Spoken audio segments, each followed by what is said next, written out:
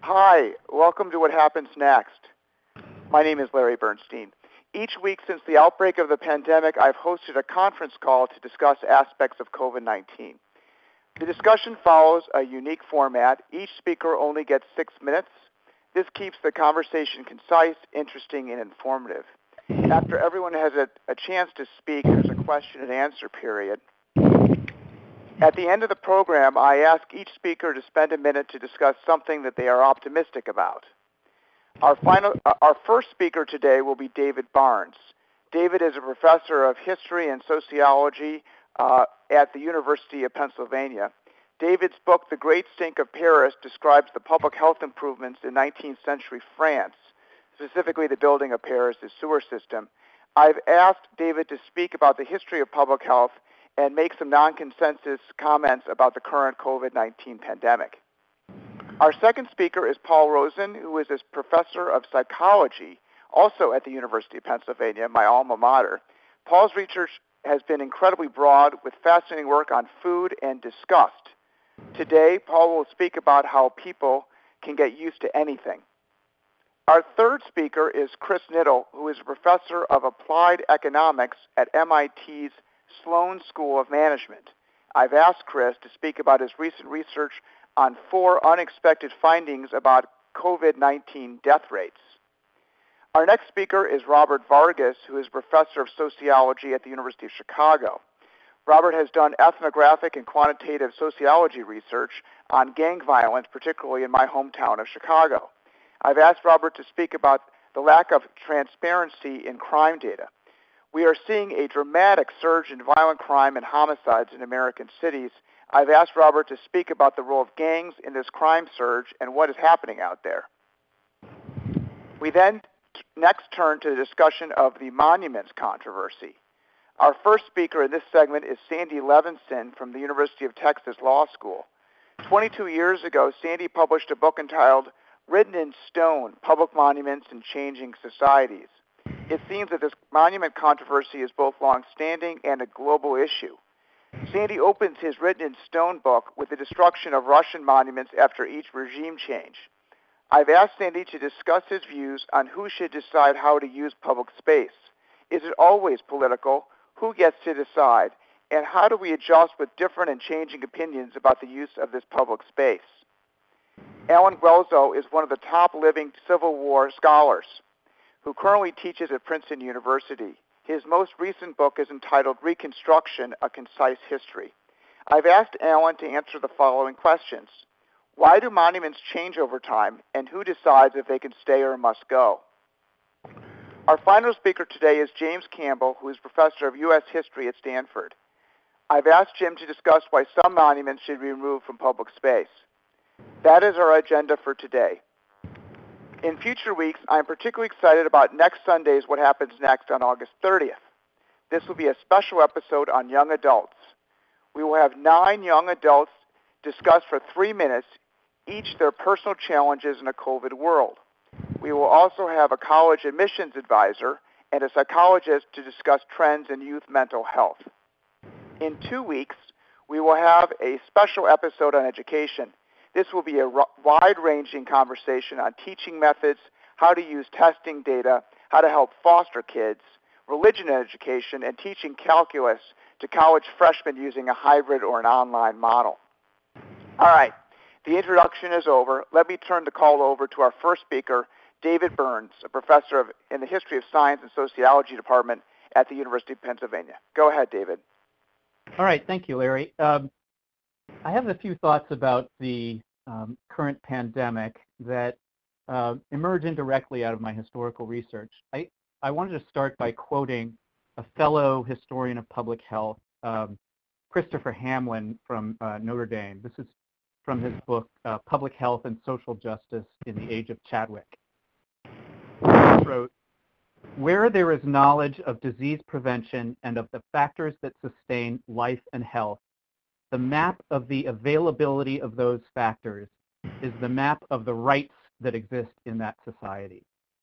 I think that's one of the most profound things ever written in history of public health, and I think it's directly apropos today. So in all of the public health messaging surrounding this pandemic, I keep hearing germs don't discriminate. And I'm sorry, it's just not true. Germs do discriminate. They always have discriminated, and unless we change something pretty fundamental about the way we approach public health, they will continue to discriminate. Epidemics, I should say at this point that I'm anticipating that Chris may take issue with some of my points, and I welcome the conversation, and look forward to his remarks. Epidemics are always deeply social phenomena. They're social in their origins, they're social in the course that they take, and they're social in their effects, their immediate effects and their longer-term effects. I think it's helpful to think of epidemics as something like social X-rays, which reveal pre-existing fractures or weaknesses in a society. You could also think of them as sort of like heat maps, which call our attention to certain places, both geographic locations, but also socioeconomic circumstances that need attention and need resources. Epidemics are usually also inequality accelerators. They certainly reveal inequality, but they also intensify it in many cases. I think it's misleading to call this a coronavirus pandemic. I see it as a pandemic of weakened immunity. When I talk about immunity, I'm not talking about some kind of genetic predisposition, and I'm not talking about the kind of disease-specific immunity that comes from a vaccine. I'm talking about the kind of non-disease-specific constitutional immunity that comes from essentially living in a healthy environment with access to basic resources. We've heard a lot about the kind of people who are vulnerable to COVID-19. They have pre-existing or underlying conditions, including asthma and other respiratory illnesses, high blood pressure, and diabetes, among others. We talk about these so-called pre-existing or underlying conditions as if they're exogenous variables, essentially just part of the natural environment in which the virus occurred. But they're not natural, and they're not exogenous. These are human-made conditions that are the product of specific public policy choices, and they can be mitigated or even eliminated by us through making different public policy choices. Why are these so-called underlying conditions so much more common in the U.S. Than in other wealthy nations? And also, by the way, more common in some of the less developed nations that have also been ravaged by this pandemic. There are many reasons why, but they include, above all, income inequality, but also environmental racism, unequal access to adequate housing, unequal access to healthy food, a food policy that's essentially been designed by and for agribusiness and food conglomerates. Also, a factor that's not, I think, sufficiently appreciated, a kind of chronic toxic stress that builds up in the body over a lifetime and is the product of, among other things, economic insecurity, fear of chronic violence, including domestic violence, and the lack of any kind of meaningful self-determination with respect to education, with respect to careers, with respect to being able to have a say in one's own living conditions. And the final factor, the final reason I would point out is the absence of a social safety net that is the bedrock of all successful welfare states.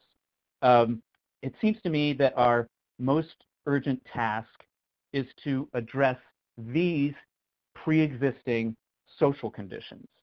And lots more to say, but I'll stop there for now and look forward to hearing what everyone else has to say. Great. David, thank you. Just a quick note to my speakers. One of you guys does not have the mute button on, and we can hear some breathing on the line. If you can take care of that for us. Okay, our second speaker is Paul Rosen. As I mentioned before, Paul, is professor of psychology at Penn, and he's going to talk about how people can get used to anything. Paul, please go ahead. Thank you. A common example goes like this. John is searching for his car keys under a streetlight at night. Mary asks, "Where do you think you lost them?" John says, "Over there," pointing to a dark area of the street. Mary says, "Then why are you looking here?" And John says, "Because there is light here." The more precise advanced sciences, biology or physics, are under the light. The less advanced science, psychology, is harder to study and is relatively in the dark, but it is often where the problem is. I will illustrate this with a few examples, often with reference to COVID. Antibiotics and vaccines are great, but you have to take them. For influenza, less than 50% of Americans take the vaccine. And for COVID, only about 50% say they will. Many people with heart disease don't take their daily meds. Very little money is spent on research on the psychological behavioral side. Daniel Kahneman, Nobel Prize-winning psychologist, in his book Thinking Fast and Thinking Slow, described two often competing systems in the human mind. System one is fast and intuitive. System two is slower and more rational. A simple example. If you offer adult Americans a piece of chocolate nicely crafted so it looks like a dog poop, and the people know it is made of chocolate, most refuse to eat some. The intuition is the image equals the object. If it looks like a dog do, it is a dog do. This makes sense in the world in which we evolved, where images or artificial versions of real objects rarely occurred. The findings of our senses are intuitive and real to us. The findings of science are more abstract, and these days they are often mistrusted. Vaccinations hurt, and there are no prompt signs of benefits, just reported results by scientists. In the COVID era, more than ever before, we are exposed to the daily findings of infectious disease scientists. We are not taught how science works. A single finding or study is not a fact. Scientific consensus is produced by many studies over years, a converging pattern of evidence. We are not taught what evidence is. 1/4 of my introductory psychology class at Penn, an Ivy League school, confuses evidence and proof. One of the most durable findings in psychology is adaptation, hence my title. After repeated exposure to something, our reaction to it is usually decreased. This is obvious for a bright light, but it is also true for most experiences. Surprisingly, young and old people report about the same general happiness, even though objectively, old people have more health problems. They get used to it, and their daily level of discomfort becomes their baseline from which other judgments are made. Most people get used to permanent paralysis of their legs or prison. Most people, when thinking about quarantine, think about the first day, not after a week. 2 years ago, 60,000 Americans died of influenza. Unfortunately, nobody seemed to mind, wear masks, or avoid crowds. We got used to that risk, as we do to all of the risks, for example, of automobile accidents. Adaptation does not always hold. Philadelphia has free public transport fare for those over 65. I have been experiencing this for 18 years, but I still get a kick out of it when I get on a bus. So we can't explain everything. One system, one set of reactions has to do with contagion. If a dead cockroach touches a favorite food, almost everyone will reject the food. They say it is because they are worried about germs on the cockroach. But if you do the same thing with a heat-sterilized cockroach, you get the same aversion. You only need a brief 1-second contact of the cockroach with your food to accomplish aversion. This is called dose insensitivity. And when Americans are asked how many COVID viruses would have to be in their lungs to give them a 50% chance of getting the disease, more than half say 1. It's actually a lot more than 1. This is dose insensitivity. Finally, our intuitive system 1 is not inclined to think in terms of probabilities. It likes to divide events into bad versus good, healthy or not healthy, for example. Americans will pay much more to reduce a serious risk from 1% to 0% than to reduce the same risk from 2% to 1%. Lay people think the riskier something is, the fewer benefits it has. I don't think experts believe that. The internet is loaded with risks and benefits. So we need to educate people to understand their intuitive systems, to understand the methods of science, to know the facts, and to be able to deal with uncertainty. That's a big change for education, but we have no choice. Thank you. Thank you, Paul. Okay. All right, we now move to Chris Niddle. Chris Niddle, as I mentioned, is a professor of applied economics at MIT Sloan School of Management. He's recently done some work on COVID-19, and he has 4 unexpected findings about COVID-19 death rates. Chris, go ahead. Great, thanks, Larry.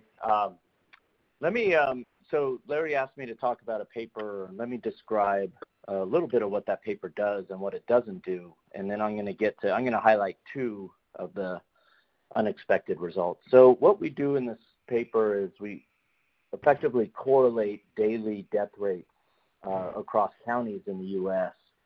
with 4 types of variables. So the first are socioeconomic and racial composition variables. The second are county-level health variables such as diabetes rates and so on. The third are modes of commuting, so how people got to work pre-COVID. And then the fourth are weather, climate, and pollution variables. And let me highlight two important points. So the first is that we estimate correlations, and one of the things that we learned during this pandemic is the important distinction between correlations and causal relationships. We're seeing that right now on a number of therapeutics, and how some people are interpreting correlations as causal relationships, and that might not be the case. So although we would love to be able to estimate those causal relationships, it's often very difficult. Now, the value of our study is that those correlations can sort of point policymakers and health officials into the right directions as to where to look and focus future research and attention in those directions.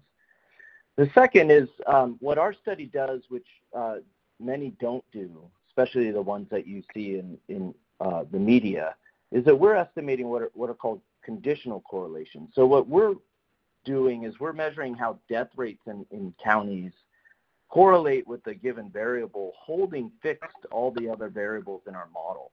And let me give you an example why that's important. So many of you have probably heard that death rates are highly correlated with the share of African Americans in a given county. And we actually find that as well, but what we find is something slightly different than that simple correlation or that simple statement. So what we can show is that African Americans have higher death rates even after you hold fixed things like income, population density, diabetes, smoking rates, and so on. So to David's point, I know he was hoping I would disagree with him. I'm actually, I think this is evidence of his point, which is that the higher death rates among African Americans are partially due to differences in income, differences in where they live, and diabetes and smoking rates. But what we're finding is there's something in addition to all those things that are also leading to higher death rates among African Americans. And that's why we strongly encourage policymakers to look into things that are not in our model, like insurance rates and diabetes rates and income, because there's something else out there that's driving a correlation between African Americans and high death rates. And I think all of the points that David made, I think, are things that policymakers should be looking into to try to explain what is left that's outside of our model.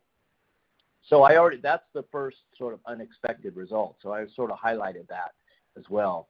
So let me just quickly point to the second one, which I think is also important, and then I'll stop. So one of the other strong correlations in our results is how people get to work and whether they get to work at all and death rates. So what we find is that counties that rely more on public transit use have much higher death rates, and that public transit correlation is stronger than the driving to work correlation. So people that drive to work, or counties where you have lots of people driving to work, also have higher death rates. All of this is relative to telecommuting. So effectively what we can show is that there's one correlation, which is just getting to work at all, and you could explain that by the fact that you're around people while at work. But then there's this stronger correlation, which is you're getting to work via public transit. And that difference one might look into as being or as explained by the added risk associated with riding public transit. And that might guide public policymakers into how we run public transit systems and what has to change post-COVID. So those are two. There's more, but let me stop there, and hopefully the others come up in conversation. Sounds good. Okay. Our next speaker is Robert Vargas. Robert is a professor of sociology at the University of Chicago, and he has been doing work on gang violence in my hometown of Chicago. Robert, why don't you start up? Great. Thanks for having me. So what I'm going to talk about today is based on research that I've been doing on trends in homicide in Chicago, New Orleans, and San Francisco for over the past century. And I thought I would just start with some ideas on why violence is spiking right now in the city of Chicago. And right now, Chicago's on pace to have a homicide spike that is amongst the highest it's ever seen in its history. And in our historical research, we've found 4 time periods when homicide has spiked. So once in the 1920s, once in the 60s, once in the 80s, and another in 2016. And one of the striking similarities between all of those time periods and what's happening right now are that you have, one, a legitimacy crisis where citizens have a fundamental lack of faith or distrust in government in addition to the police. Second is severe economic hardship. And third, which goes in line with number 2, is our informal economies. And so just as an example of how these forces manifest, recently there was a murder in the Gold Coast neighborhood, which rarely happens in Chicago, the Gold Coast is one of the more affluent parts of the city. And it was a rapper who was murdered for having posted an insulting video to a rival rapper on the internet. And while this all may seem senseless to us, researchers like my colleague at Stanford, actually, Forrest Stewart, have conducted research on how gang disputes have moved online with rappers having YouTube channels and posting content on the YouTube channels, and by getting more subscribers, they're able to generate some income from this enterprise. And so what we're seeing actually is a major transformation and shift in the ways that folks hustle to make money in highly impoverished neighborhoods, and those conflicts are spilling over all over the city. Now, it's hard to give a much more detailed explanation for what's going on in the city because detailed data on homicide are really difficult to get access to. And what's really important to recognize here is that there's a difference between detailed homicide reports of individual cases and aggregate homicide statistics. The bulk of what researchers today analyze are aggregate homicide statistics that are essentially counts of the number of instances in a neighborhood or in a city. What I'm talking about in terms of what researchers lack access to are the hand or typewritten homicide reports by police officers, by detectives that provide characteristics of the victims and the perpetrators, but more importantly, all of the context of the conflict that led to that homicide instance. And access to those reports are crucial because a legal historian, Lee Beenan at Northwestern, digitized all of the handwritten homicide reports in Chicago from 1890 to 1930 and found that in that time period, 36% of those homicides were cases of husbands killing their wives or parents killing their children. And so when you think about that, that means that a large portion of the homicide in a time period where most folks attributed to the mafia was due to reasons that went far beyond anything that police departments or city governments were focusing on at the time. And this is a problem that extends to our understanding of gangs right now in 2020 in Chicago, as the Chicago Police Department has no standards for identifying or entering gang members into their database, which means that our knowledge of gangs is loaded with inaccuracies and lack of reliability, which makes it, again, hard to get to the root of the problem. And to wrap up, I think one of the major roots of this problem is the fact that cities, not just Chicago, but city governments require researchers to sign data user agreements. And so in the email that Larry circulated, I attached a copy of one that I acquired through the Freedom of Information Act. These are crucial because it shows that it's really troubling because it shows that only a handful of researchers have access to this really important data. And these data agreements disincentivizes the researcher from reporting results that are unflattering to the city. Because researchers are afraid that if they publish something that is going to make the city look bad, they're going to lose their data, their exclusive data access. And this leads to a problem of data becoming weaponized by the city, where historically, and this is some of the work that I've been finding, the mayor's office and the police department have used this data arrangement to deflect responsibility when homicide increases, but to take credit for when homicide declines. And just to wrap up with one last point, in terms of what to do about all of this, I've been speaking with researchers about how to democratize access to homicide data to a wider and more diverse network of researchers, diverse in terms of discipline. And this is crucial because without this democratization, we enable Chicago's political culture to define the problems and solutions to homicide. So I'll stop there. Thank you. All right. We're going to move on now to a completely different subject, which is the monuments controversy in our public space. We're going to start with Sandy Levinson. Sandy is a law school professor at the University of Texas. He's written the book Written in Stone, The Meaning of Public Monuments and Whether They Remain or Go. I turn it over to Sandy. Sandy, why don't you get us started on this topic? Thank you. Let me say that the book you mentioned, which was in fact written originally in 1998, came out in a greatly expanded second edition in 2018, partly because so much had happened not only over the 20 years, but quite literally in the 2 years before publication, because the book really is supposed to come out about 6 months or a year earlier with a shorter afterword, and it ended up having 20,000 word afterward because so much is happening. So one thing you asked at the beginning is, are all public monuments political? The answer is yes, with the key word public, that what I'm most interested in are not monuments in people's front yards or at their grave sites, though those raise extremely interesting questions in themselves.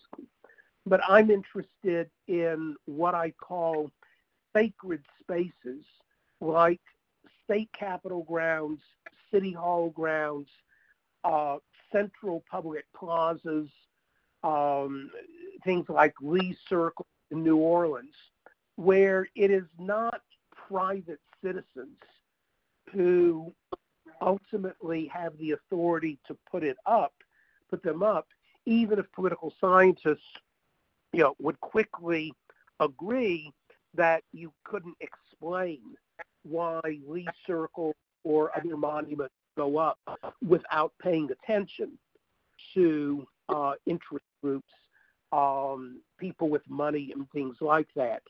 But we know through reading the newspapers that even a well-organized and relatively well-off group cannot capture State Capitol grounds or Central Park in New York for their favorites unless it goes through public authority, whether it's a state committee, city council, or if we're talking about, say, the U.S. Capitol, U.S. officials. So what I'm interested in is, first of all, it is the case, and there can be no serious dispute about the fact that it is the case that great changes in socio-political reality bring about changed public landscapes. Going back to ancient Assyria, conquering armies tear down monuments. The winners put up new monuments, not only because they wish to pay homage to their particular heroes, but by capturing public space. They're also very importantly engaging in political socialization, so that, to use an example I'm fond of using independently of what I think about it, the Ronald Reagan National Airport that replaced the Washington National Airport was not simply Congress controlled by Republican Party wanting to say that they thought well of Ronald Reagan, but airports are, sources of, in the old days at least, of, travel by literally millions of people, including lots of youngsters, and they're going to be either interested in or just pick up, even without asking explicit questions, that Ronald Reagan is a national hero. Because if he weren't a national hero, why would we be naming our premier airport after him? LaGuardia Airport. At a particular moment in time, almost every New Yorker not only knew who Fiorello LaGuardia was, but wanted to memorialize him. JFK used to be Idlewild Airport. It changes after the assassination. So I am very, very interested in who goes up and who comes down. You mentioned that I begin my book by talking about the fact that St. Petersburg had become Leningrad. Actually, it was Petrograd, then Leningrad. Now it's back to St. Petersburg. Stalingrad became Volgograd. And the question is whether any of us genuinely oppose that. Do we believe that somehow or other the communists who changed the name to Leningrad have some right that it should be Leningrad forever and ever? Or is it fitting that when communism crashes to an end, or when we thought it had crashed to an end, but in fact it has, when everyone thinks of Putin, he's scarcely trying to reestablish Leninism in its old-fashioned sense, that they changed the name. What's wrong with that? The quick soundbite for my book is it Stalinist to tear down a statue of Stalin? Some people, particularly historians, so we will be very interested especially in what Professor Guelzo has to say. Some historians or preservationists have the belief that once something is up, it ought to remain forever. This simply violates one of the first things we learn if we study history, which is, as I say, that monuments go up and they come down, and that reflects the changing history, the changing culture. Heroes become villains, villains become heroes, or we discover new things about people who had been heroes and we now villainize this. So since we're talking about public health, let me end by talking about Marion Sims, somebody so almost nobody knows about. He is sometimes called one of the founders of American gynecology. He did groundbreaking work with regard to fistula, vaginal fistula, and trying to provide ways to alleviate that really dreadful disease. And he got a statue in front, I think, of the New York Medical Society on Fifth Avenue around 110th Street. He was, an esteemed man within certain circles. It turns out that some of the experiments he did in the 1840s and 50s were on unesthetized slaves, enslaved persons. That is unacceptable for a variety of reasons. And a couple of years ago, his statue was removed from a place of honor on Fifth Avenue to his burial place either in the Bronx or Queens. I don't remember. But at every level, we are being asked, and legitimately asked, whom do we choose to honor and why?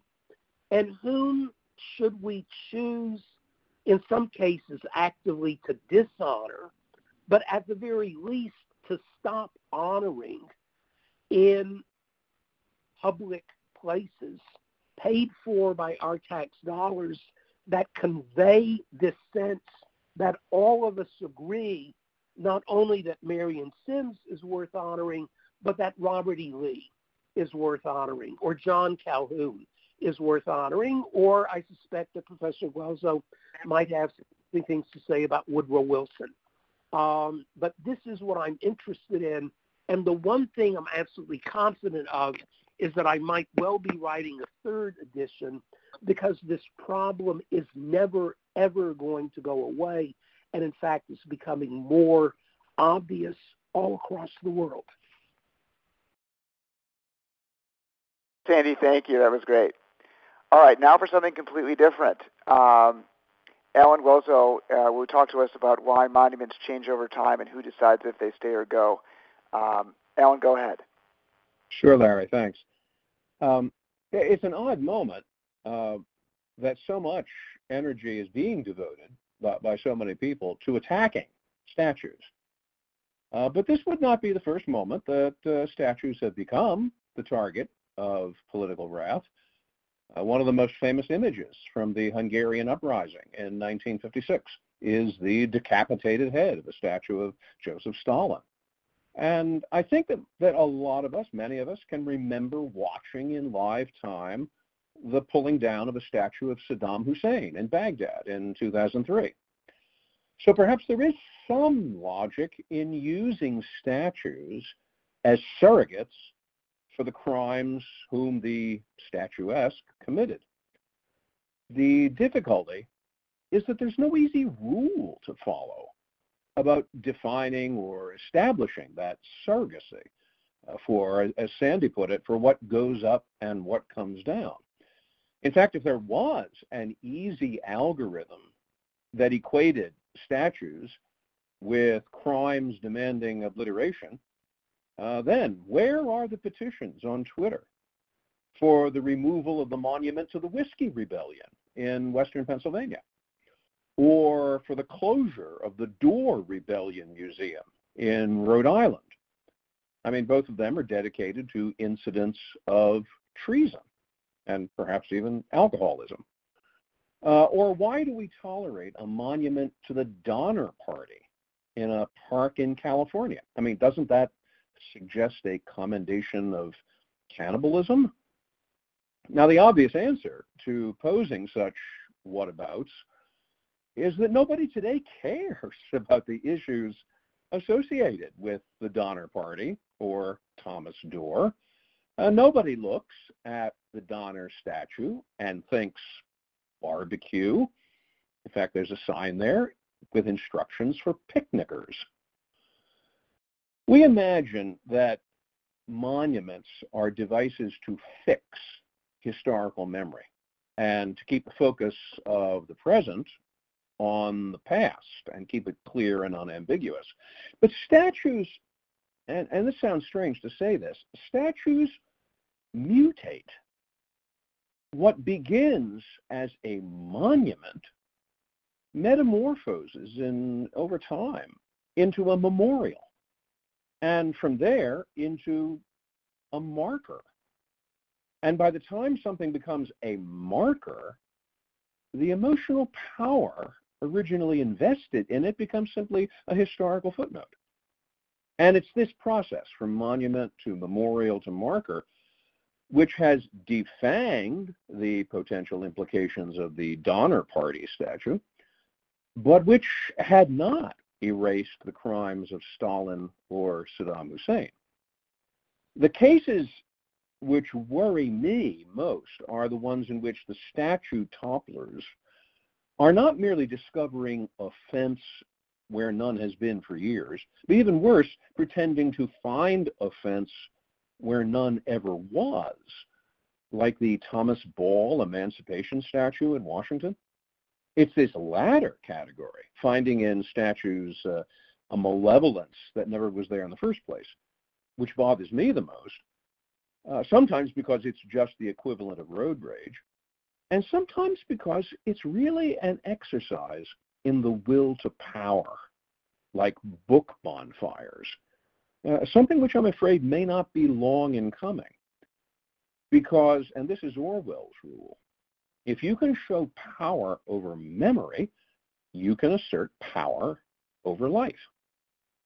Now, what may help as we try to sort out the problem of statues is a decision tree, which can allow some measure of reason and lawfulness to interpose itself. And it could work like this, with 5 questions. First question: does the statue commemorate an individual who inflicted harms on a living person that would be actionable in a federal court? If so, remove the statue. If not, let's move on to question number 2, which is, did that individual order the commission of capital crimes, slavery or human trafficking, genocide or terrorism, as defined by the International Court of Justice, or incur direct responsibility for them? If so, remove the statue. If not, next question. So on to number 3. Did the individual have a specific connection to the location of the statue? In other words, was the person born or raised there, or did a momentous event in their life happen there? If not, remove the statue. If so, then think hard about what kind of event this was and whether it merits a statue. And if it does, all right, then go on to question number 4. Is the statue used as an active venue for promoting capital crimes, slavery, genocide, or terrorism? Now, the police data should tell us what we need to know about that. But if there is a provable line of invocation connecting the subject of the statue and the actions being conducted around it, then remove the statue. If not, go to the next question, number 5. Did the individual undertake specific acts to mitigate the historical harms done? Now, by this point, I think we're pretty close to concluding that a statue probably could stay, but only after this question, with this caveat: itemize those mitigations on a plaque at the statue's base and do it clearly. Now, this is not foolproof. None of these guideposts will yield obvious or easy answers. That's not the point. It's that a reasonable process will take us along in the direction we need to go, far better than impulse. What's more, a reasonable process will tell us a lot about ourselves, and I hope good things. Maybe, in fact, tell us more about ourselves than about the statutes. So, a decision tree some thoughts on statues. Thanks for the opportunity, Larry. Thanks, Alan. All right, our final speaker, also on monuments, Jim Campbell, U.S. History Professor at Stanford. Go ahead, Jim. Thanks, Larry. And a lot of what I'm going to say will, I think, be in the spirit of what we've just heard. Given the limited time, I want to set up just a couple of historical contexts for helping us think about the most salient issue right now, Confederate Civil War monuments. And I'll try to end with a provocation or two that might propel us into the conversation to come. Be forewarned that I'm not going to start by taking any kind of general position on tearing down or preserving statues, not least because I don't really have a general answer. For me, these things depend on the particulars of different monuments and memorials, and the positions I take, I have to confess, sometimes depend on who I happen to be arguing with at the time. I'm certainly not a person who feels like we need to preserve monuments for their own sake. I have no principled objection to removing monuments that honor people and things that we no longer regard as honorable. In the spirit of Professor Levinson's remarks, I was just at the University of Alabama, in the old biology building there, which now houses the Honors College, is Josiah Nott Hall, named in honor of a pro-slavery physician whose book, Varieties of Mankind, famously argued that black people are not only a separate race, but a separate species. To me, that is probably not an honor that we want to erect on a building that our students are learning in. At the same time, and this is in keeping with the comments we've just heard, I do worry about the process by which decisions are made. I also worry about where this process ends. We are humans after all, and our pasts, both individual and collective, include elements that are gracious and honorable, as well as elements that are grievous and horrifying. If we only honor paragons, we are not going to have many statues. Frankly, that might be a good thing. Anyway, let me start with the first context, and that is just to remind people where these Confederate and Civil War monuments generally came from. There's a considerable, really an excellent literature on this issue, and I think a lot of its insights have now become public knowledge in the context of recent debates. Most, or at least many Americans now understand the role that Confederate memorials and monuments played in the consolidation of so-called lost cause ideology, an ideology that was part of a concerted campaign to shift the memory and meaning of the Civil War away from themes of slavery and emancipation, which manifestly were the primary cause and consequence of the war, to things like states' rights and the gallantry of ordinary soldiers. People are also increasingly aware that most Confederate monuments and memorials were not built in the immediate aftermath of the war, but a generation later, in the years between 1890 and 1915, which not coincidentally was the same period that saw the violent restoration of white supremacy in the southern states. I want particularly to underscore that last point. The monuments that were raised in this period on campuses and courthouse squares all across the South, and indeed across portions of the North as well, were meant to do far more than merely honor the Confederate dead. They were props in a sweeping political counter-revolution, a campaign that included not only the erection of monuments, but the rewriting of textbooks, also the overthrow of duly elected state and local governments, the formal disfranchisement of black voters, the use of the criminal justice system to command black labor, and the formal adumbration of legal segregation, all underwritten by the terror of lynch law.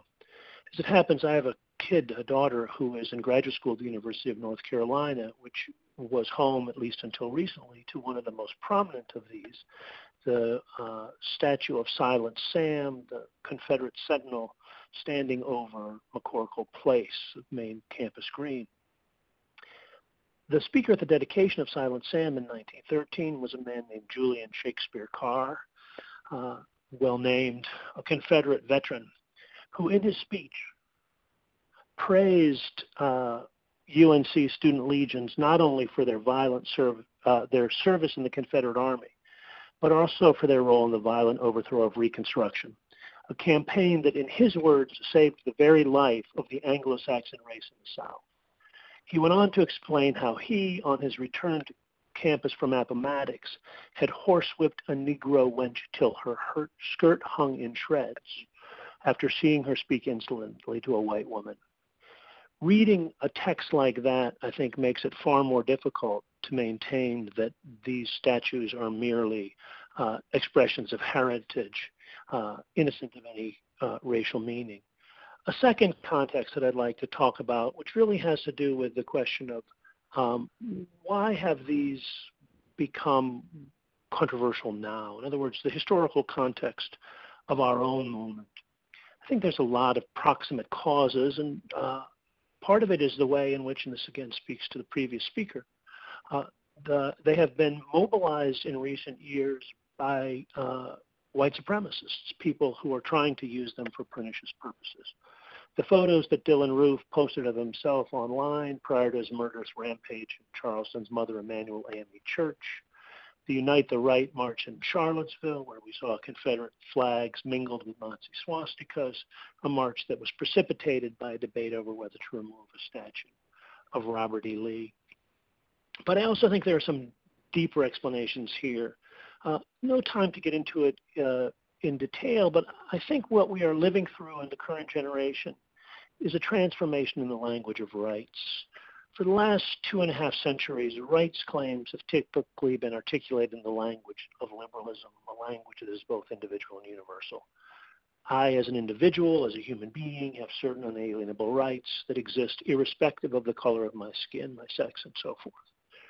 It seems to me that in certain quarters, particularly of the left, those kinds of rights claims are no longer seen as cutting edge, and they're increasingly replaced by rights claims cast in the language of recognition, in demands to have the collective identities that we cherish acknowledged in the public sphere, including our collective experiences, I might say, especially our collective experiences of suffering and victimization.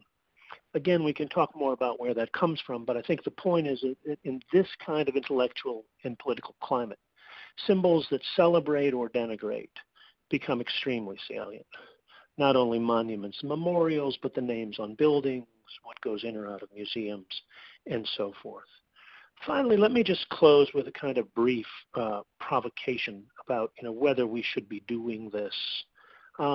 Probably the most frequent criticism one hears of the current vogue in toppling monuments is that we are unfairly judging people in the past to present-day standards. I think I'd put that question in a different way.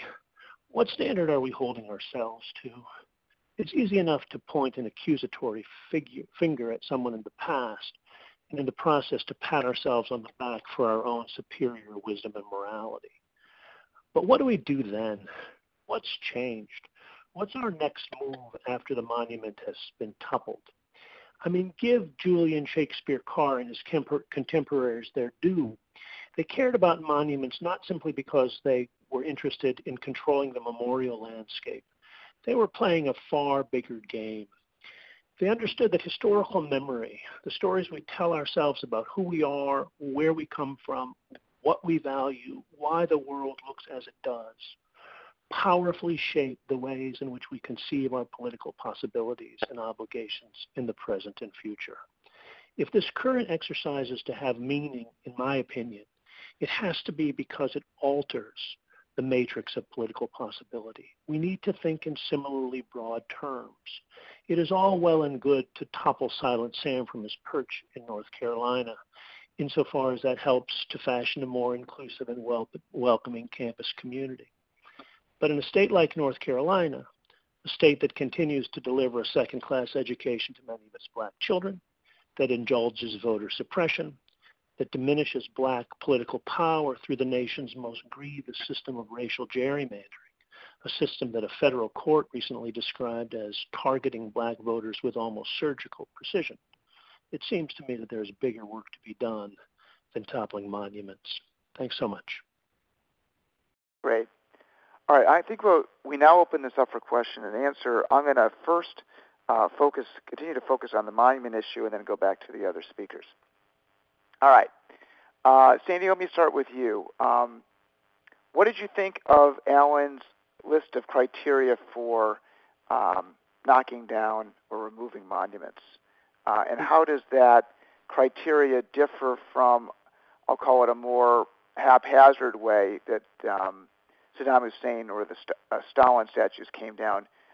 Should we follow our impulses or not? And what do we want to do with it? I know that you've written about the Lost Cause statue in front of the Austin Capitol building with a number of choices of what to do. Can you take us through your criteria of how to handle these sort of problems? Well, two, I hope, quick responses. First of all, though I'm a lawyer, I really don't believe there are any satisfactory rules or algorithms. What I liked about Alan's list is that it is a list that really invites structured argument. But there is no reason, and I'd be surprised if you disagreed with me on this, there's no reason to believe that we would necessarily agree, even on our conclusions, even if we agreed on the criteria.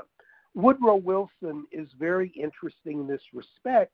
He won the Nobel Peace Prize. On the other hand, he did literally everything he could to resegregate the United States civil service and the United States government.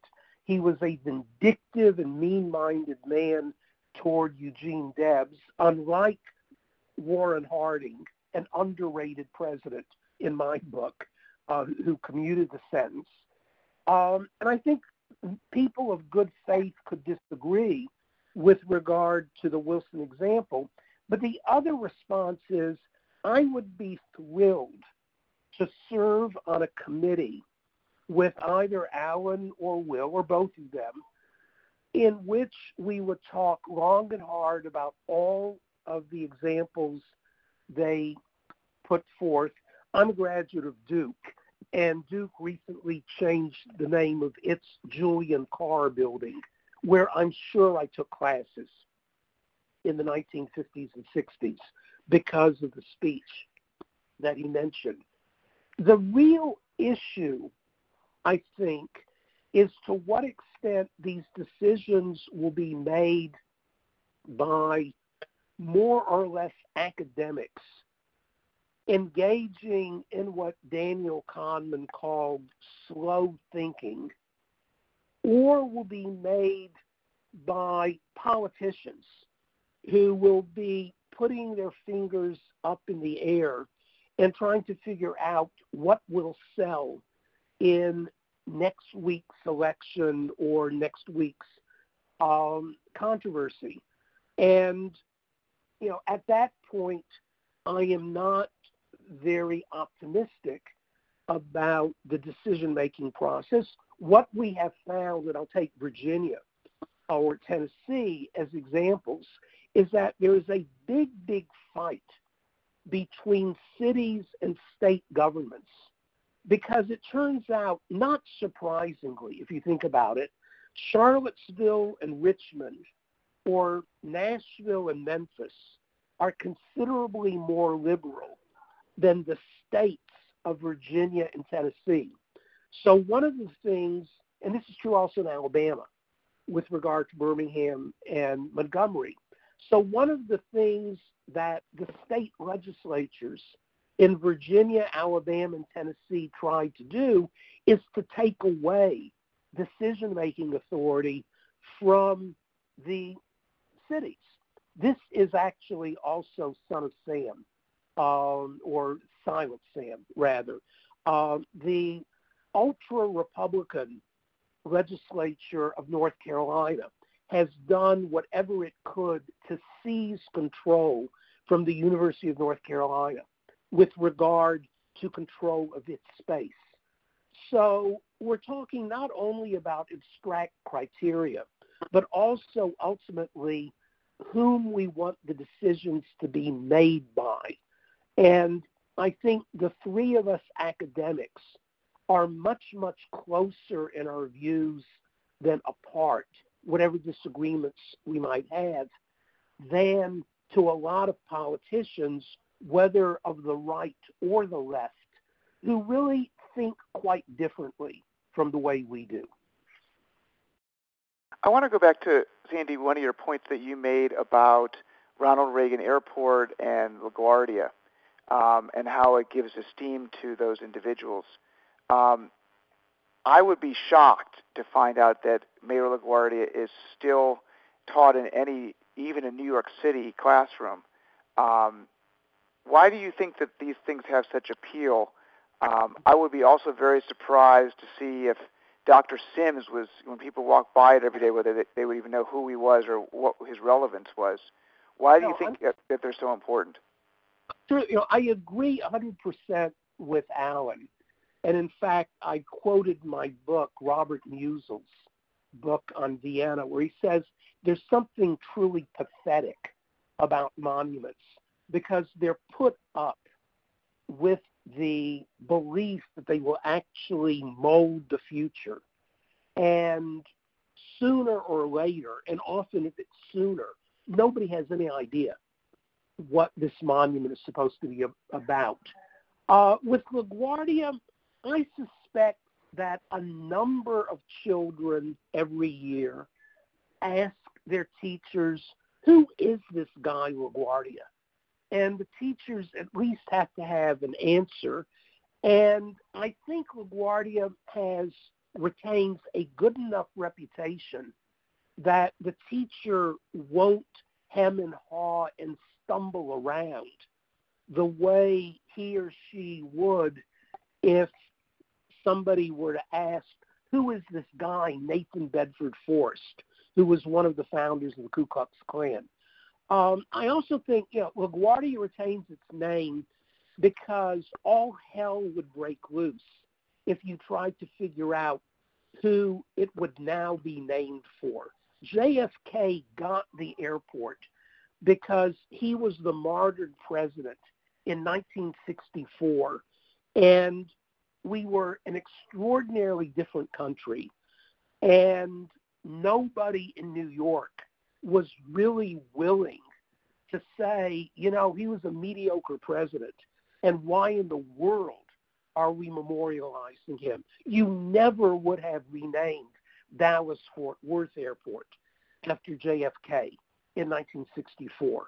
So I think LaGuardia doesn't ruffle any feathers, and it's just easier to keep him or O'Hare Airport.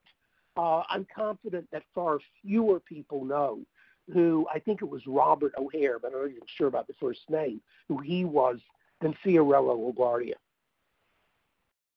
Can I ask a question? This is about something in psychology which I've written about called negativity dominance. It's that negative events count for much more than equivalent positive events do.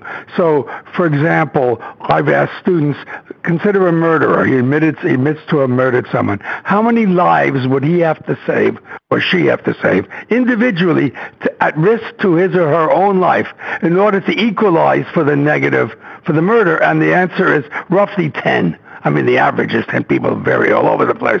So the point of it is that if you have something negative in your life, it counts extraordinarily highly, and it makes for great difficulty in this business of monuments. So, for example, in Philadelphia, some years ago, when they were excavating for expansion of the Independence Center, they found George Washington's slave quarters.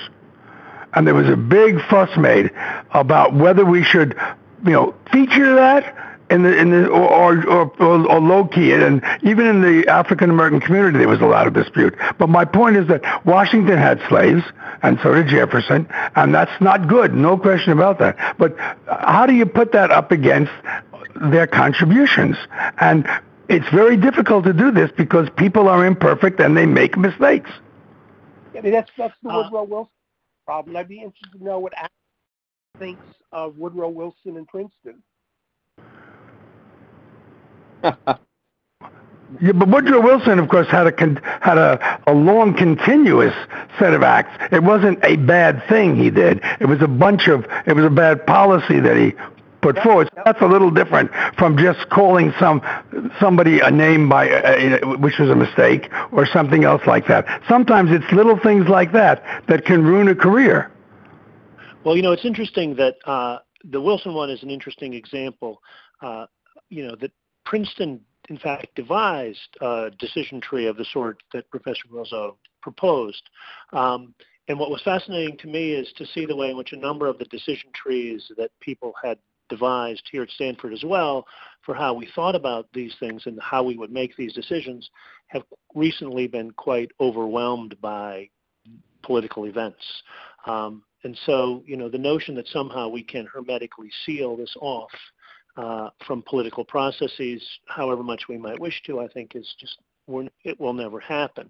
I want to respond really quickly to, if I may, just to the Liberty Bell thing, because the Liberty Bell controversy, the Independence Hall controversy, embodies something that I really want to throw out there that I think is in the spirit of what a lot of us have been saying. We tend, I think, to think of monuments as assertions, as impositions, as one generation telling another generation who they are and what they should value.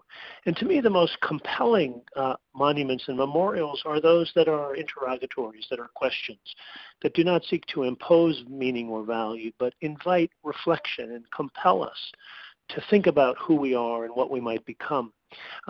James Young, a scholar who works, I think, has written a couple of brilliant books on monuments and memorials, calls this the counter-monument. And I think the Liberty Bell Interpretive Center is a really wonderful example of that, in my opinion. They discovered that, where the Liberty Bell was going to sit quite literally sat atop the foundations of a slave quarters. And initially the National Park Service, it was talk about ham-handed, said, that they weren't going to change the design because they didn't want to confuse visitors with contradictory messages, which obviously was kind of not a very good answer. What they eventually did was they turned the Liberty Bell Center, they incorporated that history into the center and into the design of the center. And instead of the Liberty Bell being this kind of symbol of how they talked about the way in which different groups of people had struggled to appropriate it, the way in which abolitionists and advocates of women's suffrage and so forth had basically made the struggle for liberty a question, a struggle. And I think that's, if we're going to erect monuments, I think that's the direction we should be thinking in. We should have the same humility about our own time. And we should ask questions rather than impose value. Yeah, if I can jump in for one more moment, the National Park Service deserves tremendous credit for what they've done at what used to be the George Armstrong Custer National Park. It's now the Little Bighorn National Park in Montana. That if you go there, which my wife and I did, I think about 4 years ago now, you find monuments not only to General Custer and to the Sioux, but you also find a monument to the Crow Indians, who were actually enemies of the Sioux and who collaborated, therefore, with General Custer. The National Park Service ranger gave a talk that would have graced any university in the country in terms of capturing the complexity of that event. And it really did encourage you to interrogate the past and realize that one group's heroes might well be another group's villains. And that 150 years later, you may want to tell an even more complex story. But I suspect that there are lots of people who get upset when they see that kind of genuine attempt to come to terms with the complexities of the past at Little Bighorn. But I agree with you. They ought to be opportunities for genuine interrogation. Look, I think this is an example of a kind of deep dysfunction, not just in how we think about memorial landscapes, but in our broader political landscape. Most of the things that we fight about in our country are because of things in which mutually cherished values are in tension. And we have to try to do what human beings always have to do, which is try to figure out in particular cases how to move forward, whether the issue is freedom of speech or whatever it might be, the rights of criminal defendants. And I think part of the dysfunction of our politics right now, and this will not be something I will speak of hopefully at the end of this, is that we've really lost the ability to actually operate in that space. We've become almost tribal, where people will grab onto one side of that tension and use it as a club to club anybody else who doesn't fully embrace their side of the polarity. And I think so in that sense, what we're seeing play out on issues of memorials, state legislatures making it illegal to move monuments and others toppling them, is a kind of microcosm of something broader in our society right now.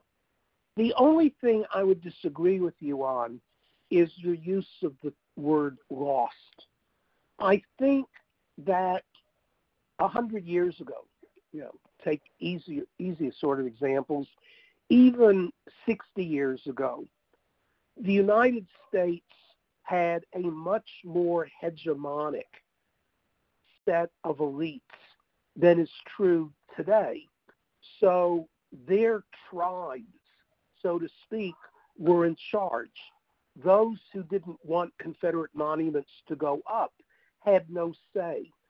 The great, spectacular success story of the United States over the last 60 years is John Lewis. And we will find out if the Edmund Pettus Bridge, named after a Confederate general, will be renamed after John Lewis. But the fact that we're fighting over things like that is a sign of how much less hegemonic contemporary American culture is, for good and maybe for ill. But I don't think we should for a single second be nostalgic about the old times when all of us agreed that Robert E. Lee was just a terrific person, or that, for that matter, Abraham Lincoln was simply the savior of our country and the emancipator of the slaves, and nothing more need be said about him. We're a different country now, for better and in some ways perhaps for worse. Alan, I want you to jump in, and I'd like you to sort of expand a little bit on the how statues mutate, first beginning as a monument, then metamorphosed into a memorial, and then into a marker. Maybe expand on that, and also, being a Lincoln scholar, what you think about Lincoln. Well, let me give you an example about the mutation process. On the Gettysburg battlefield, there are 1,328 monuments and markers, and they range in size from flank markers for regiments to full-size equestrian statues. Some of these statues are eloquent pieces of art in their own right, like the monument to the Irish Brigade, a great Celtic cross. That's a beautiful monument. It could stand on its own in any exhibition of outdoor sculpture. Then some of the monuments are just a little bit weird. The monument of the 42nd New York is an Indian chief and a teepee. It's the kind of thing that makes you scratch your head and wonder if the creators of the statue got the wrong memo about the wrong war. That is until you unpack it and discover that the 42nd New York was funded largely by Tammany Hall in New York City. Tammany Hall, all right, that's named for Chief Tammany, hence the Indian chief and the teepee. It's strange. It makes people scratch their heads, but there's an explanation, even if it is a somewhat tortured one. So you run this gamut from the sublime to the almost ridiculous. But let me take a particular example about this movement of statues. The 84th Pennsylvania has a monument on the battleground of Gettysburg. It's not very far away from the huge Taj Mahal-like Pennsylvania State Monument. In 1889, when that monument was dedicated, the principal speaker at the dedication was a veteran of the 84th Pennsylvania. His name was Thomas Merchant. He'd been a captain in the regiment. And in it, he gave a blistering oration praising the Union cause as the preservation of true Republican government and the salvation of Republican government for the rest of the world. Well, that was very powerful stuff. So what are we looking at in 1889? We're looking at a monument to the sublime righteousness of the Union cause. Children come, grandchildren come, and the enthusiasm of that has pretty well gone with the original people who put up the monument. It moves into being a memorial. And the grandchildren of the 84th Pennsylvania, they look at the monument and they say, well, that causes us to remember that grandfather fought in the 84th Pennsylvania in the Great Civil War.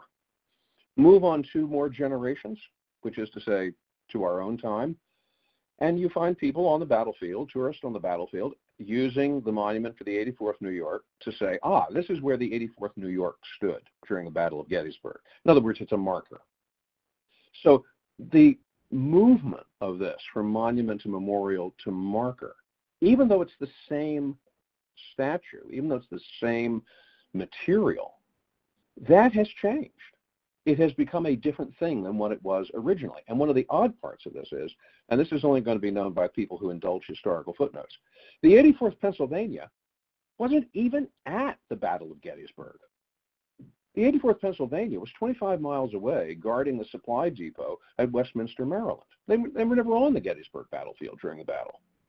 Now, what does that mean? Does that mean we should take the monument down because this is a fraud, this is a lie? Or should, and I don't think it should, or should we simply say, here's something which is a marker in the most attenuated sense of the fact that here was a group of Pennsylvanians in blue uniforms who fought with the Army of the Potomac and were part of the Gettysburg campaign. Yeah, that monument has moved. It has mutated and gone through this process. And I think a lot of this is true for a lot of these monuments that we talk about today. I'm sure that when Carr delivered the dedication speech for Silent Sam, there were a lot of whooping yahoos, only too happy to agree with him. But move generations beyond that, and the statue becomes what to people? Does it really become that? Or has it, in fact, lost all the emotional connotations, and it's simply something that people walk past, and it's a wonderful roost for pigeons? Alan, this is Rick Banks, Larry's co-host here. Let me ask you a question to follow up on that, because you raise this interesting paradox, which is that these markers, as you say, have become controversial at precisely the same time when we would have expected them to have lost all their emotional power, and hence they should be less controversial. So could you say a little bit more about what do you see as the motivation? How do we explain markers becoming controversial when, by definition, as markers, they've lost the emotional power that should make them controversial? Because it becomes possible, given the political will, to impute meanings, to, in a sense, refresh them by wrapping them in a whole different set of meanings. And a case, I think, that illustrates this is the Thomas Ball Emancipation statue in Washington. The Ball Emancipation statue shows Abraham Lincoln standing with his hand outstretched, and at his feet there is what appears to be a crouching slave, mostly naked except for a sort of Tarzan-like loincloth. And that is taken as an offense. In fact, demonstrations back in June stated this offense. Eleanor Holmes Norton cast this offense into some proposed legislation to remove the statue, because what it said is this is it portrays African Americans in a humiliating posture, a posture of subservience to Abraham Lincoln, who does not deserve the credit that is being given to him for emancipation. But that is to impute a meaning to that statue entirely opposite from what it originally enjoyed in 1876. The monument, when it was dedicated in 1876, was the product of a process which began in 1865 of raising money from freed people who contribute, their $5, their $3, their $1, their something. They create a fund of some $16,000 managed by the Western Sanitary Commission in St. Louis. And that pays for the creation of the monument, which is finally installed and dedicated in 1876. The commission that oversaw the dedication was a commission that you would say is kind of a who's list of prominent African Americans of the day, chaired by John Mercer Langston, the founding dean of the Howard Law School. It was the ceremony for the installation was attended by 100,000 black people, and the orator of the day was Frederick Douglass. This was an African American moment celebrating emancipation. But just within the past few months, an entirely new interpretation and a vivid new interpretation is attached to this monument, which it never enjoyed at the beginning, but it's attached to this monument so that it's lit it up all over again, but with a meaning, a monumental meaning it never had at the beginning. My objection to the people who are calling for the removal of the Emancipation Group, of Thomas Ball's Emancipation Group, is that they have made a dreadful historical mistake. Nevertheless, the anger is there, and the statue itself has to be protected now by the Park Service by fencing to keep people from getting close to it, damaging, or defacing it. And just one more thing on Gettysburg. I wanted to just go back to Lincoln's Gettysburg Address for a sec, because there are a couple lines in there that have relevance. Here's the quote. "We have come to dedicate a portion of that field as a final resting place for those who here gave their lives, that nation might live. It is altogether fitting and proper that we should do this, but in a larger sense, we cannot dedicate, we cannot consecrate, we cannot hallow this ground. The brave men living and dead who struggled here have consecrated it far above our poor power to add or detract. The world will little note nor long remember what we say here, but it can never forget what they did here." I'm focusing on that last line, where Lincoln got it completely wrong, where everyone remembers what was said, but very few actually remember what actually was done. And in the context of this relationship between those still living and having meaning to that ground and how future generations will view that same ground. Do you think that this concept relates also to the monument controversy as well? Well, obviously it's connected to it, because Lincoln himself has become part of this question, and statues of Lincoln have been attacked. For instance, on the campus of the University of Wisconsin, there's a Lincoln statue which activists have agitated for the removal of. Again, they've done it in terms rather reminiscent of those employed with the Ball Emancipation statue. I mean, one person asserted, well, we should remove the statue because Abraham Lincoln owned slaves. Right? No, I'm sorry. Abraham Lincoln did not own slaves. Where did they get this stuff from?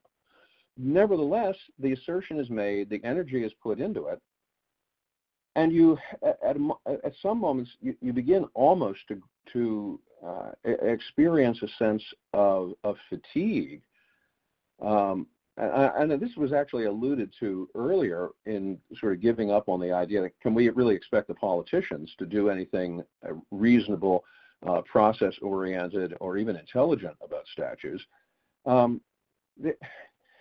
You get to a point where you begin to wonder, how often do you have to explain something when what you're looking at really is proof against explanation, that what you're looking at is in fact an element of rage and impulse and what I call the will to power, rather than a rational process of evaluation. And the complexities of this are real. Complexities should make us hesitate.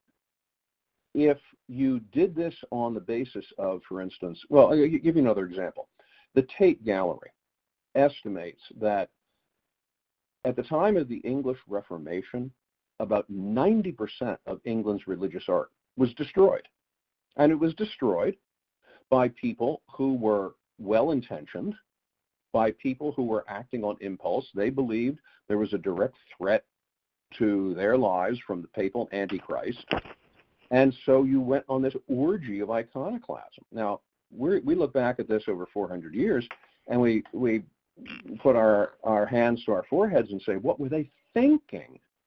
Because the great problem about iconoclasm is iconoclasm feels great at the moment. It satisfies self-righteousness at the moment, but it doesn't wear well. It doesn't have a great shelf life.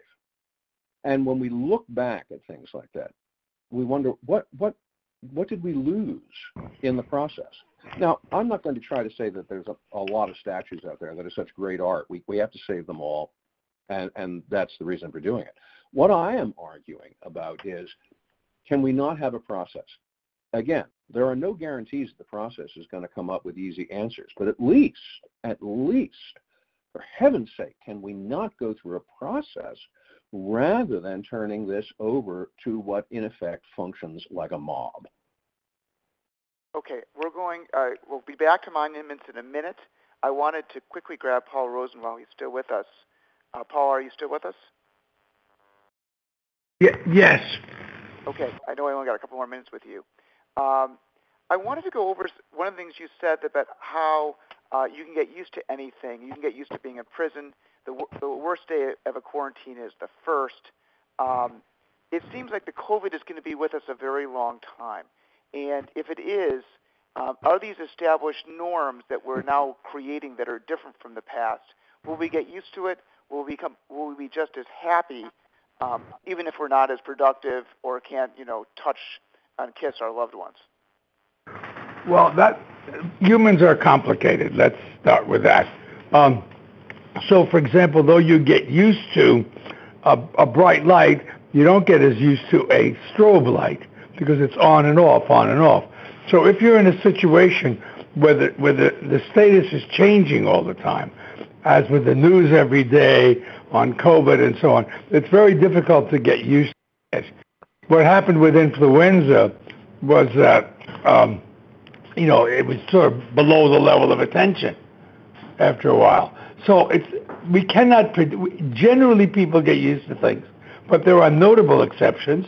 I gave you one about the fair in Philadelphia, and it's very hard to say. But one thing that happens is when you have something like we're in now, people discover other things that they didn't know about before. So, for example, online ordering from restaurants. That was there before, but people are used to it now. And when we get back to full restaurants, people now have another option in their lives, which they learned about because of this restriction. So a lot of things will not go back probably because our world has changed and our opportunities have changed. You also talked about those. Go ahead. Larry, let me just follow up with Paul before he leaves. So, Paul, we heard about statues, and I think this is a place where we really want to get the views of a psychologist. And I'm wondering if your research on disgust figures in here with in the statue debate. And second question is that when these debates arise, as Alan says, there really isn't a process usually, or if there's a process, it's kind of a sham, and the issue has been decided already. And part of the reason that issue is decided is because you have so many people who are so outraged, even though they weren't outraged just a year or two or three or four ago, presumably. And on university campuses, when you talk about renaming and taking down statues, you frequently have students who will say things like, I'm unable to learn in this building, or I am not psychologically able to, come to campus if this is what I have to confront. Whereas, of course, they weren't saying that a year or two or three ago. So what do you make of those phenomena? Well, I would say that one thing is that this is really more political science than psychology, but people who hold extreme views are generally more mobilized. They feel more strongly about it. So people very strong pro, very strong con are going to put a lot of energy into something. The large middle is not so motivated. They have other things to do. There may be other things that they're very extreme about. So we are generally moved very much by the political extremes because the energy they put into their efforts is much higher. Now that's only one aspect of the psychology. I think there's a lot of psychology in the movement, in the monument issue. But I think another one is that people are very poor at putting themselves in other people's position. So they don't see what it's like to be in a society in which, for example, women can't vote. So most of our major white male historical figures before the 1920s took for granted that women didn't vote. We see that as unbelievable now, and I personally find it unbelievable. But you have to understand that this was what everybody thought, that they were around. So we tend not to compensate for that enough. Okay, last question here. When students, though, so I'm speaking from a university campus. I've seen this phenomenon a lot. When students report that they're so traumatized by having a statue on campus or having a building named after someone that we do not embrace now, is that a trauma that we should think has always existed and we've just been oblivious to it, or has that trauma been somehow brought into being by changing political realities? The answer is both. I mean, first of all, nobody really knows, but certainly people feel entitled now to express a feeling that they may have had before, but, it wasn't acceptable to state it. That includes, by the way, being in favor of women's voting in the early 19th century. Though there is an entitlement, there is an opportunity, but that's not the only thing that's going on. But, most of us learn and we adapt to things that are mildly offensive to us. When you go into a theater, no one does right now, but when you went into a theater, you breathe the air of the stranger sitting right next to you. They breathe it out, you breathe it in. You just get used to it.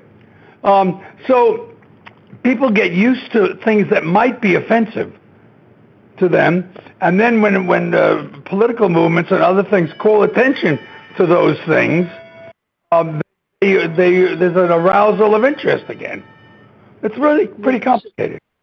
So I have Jim Campbell, and let me, if I can, just jump in on ask a question also of a psychologist before we lose him. I mean, I think Rick, your point. I mean, here at Stanford, we're in a discussion about renaming Jordan Hall. And yes, you hear people talk about it as being a traumatic experience, being compelled to study in a building named for a eugenicist.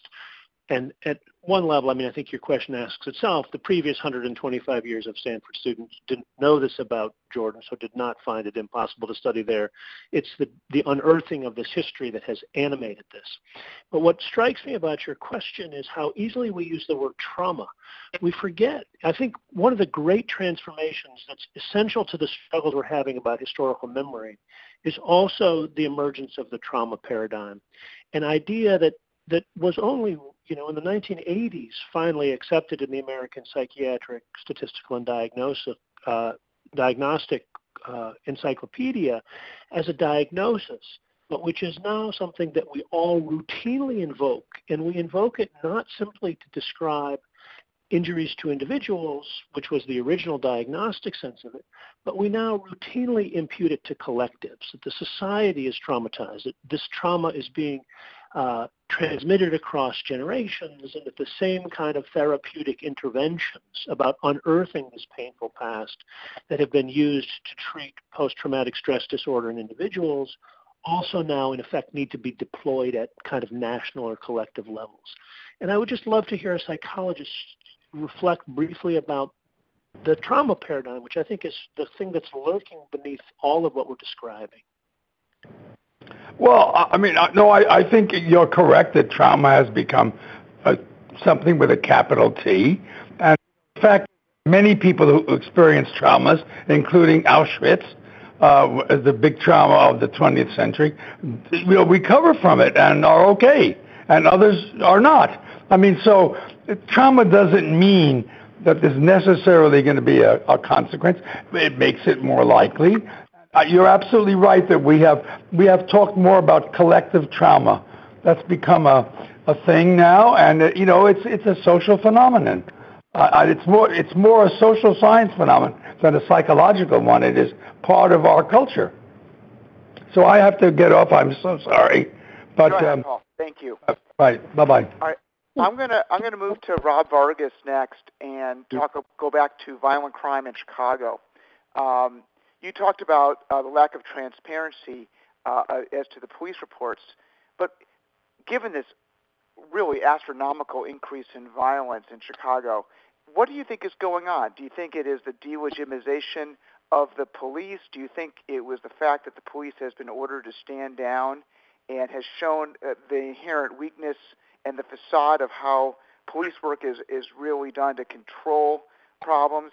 I know we've had some very strange looting going on in terms of just the quantity of people, including Chicago public school teachers who've been engaged in the looting, and various others who you would not consider either common criminals or gang members.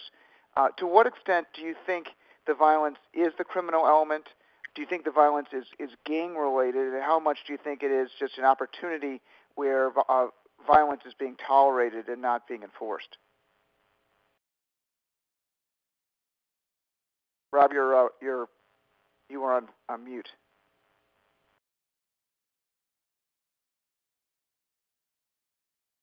It looks like I may have lost Rob. Let me continue on with one of the other questioners. Let's go to Chris Niddle then. Chris,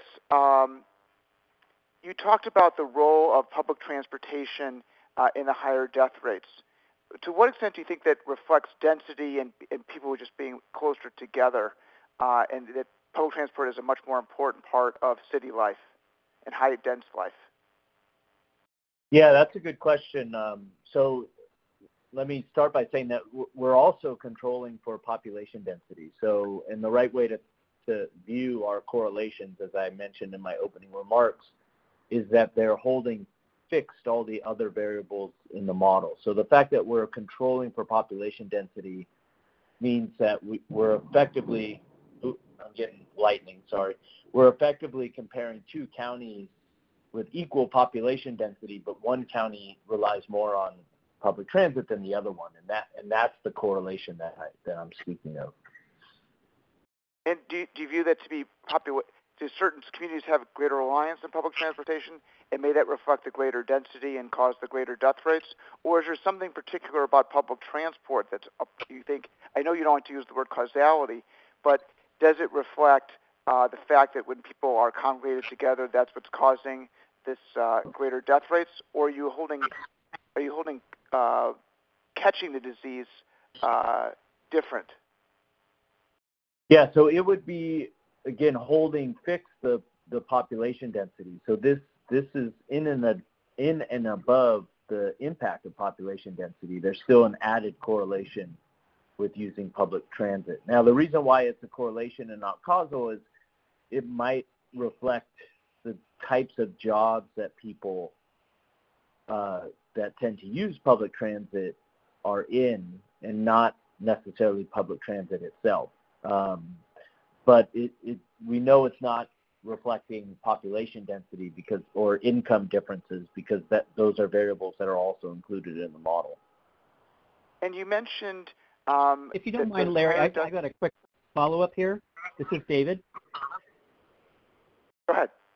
Yeah. Okay. So about public transit, I think that certainly in Philadelphia, where I live, public transit users skew much lower on the socioeconomic scale, and I think that's true in large cities generally. I just have another thought about correlation, and this, we all know correlation doesn't necessarily imply causation, and I just want to point out, as a historian of public health, that public health is based on correlation. It's fundamentally a science of correlation. And some of the greatest breakthroughs in the history of public health have been based on observation of correlation, and in the absence of any specific knowledge about disease causation. Going back to Edward Jenner's smallpox vaccine, which some consider one of the great, public health achievements of all time. It was and there are many others that I could mention. John Snow on cholera in 1854.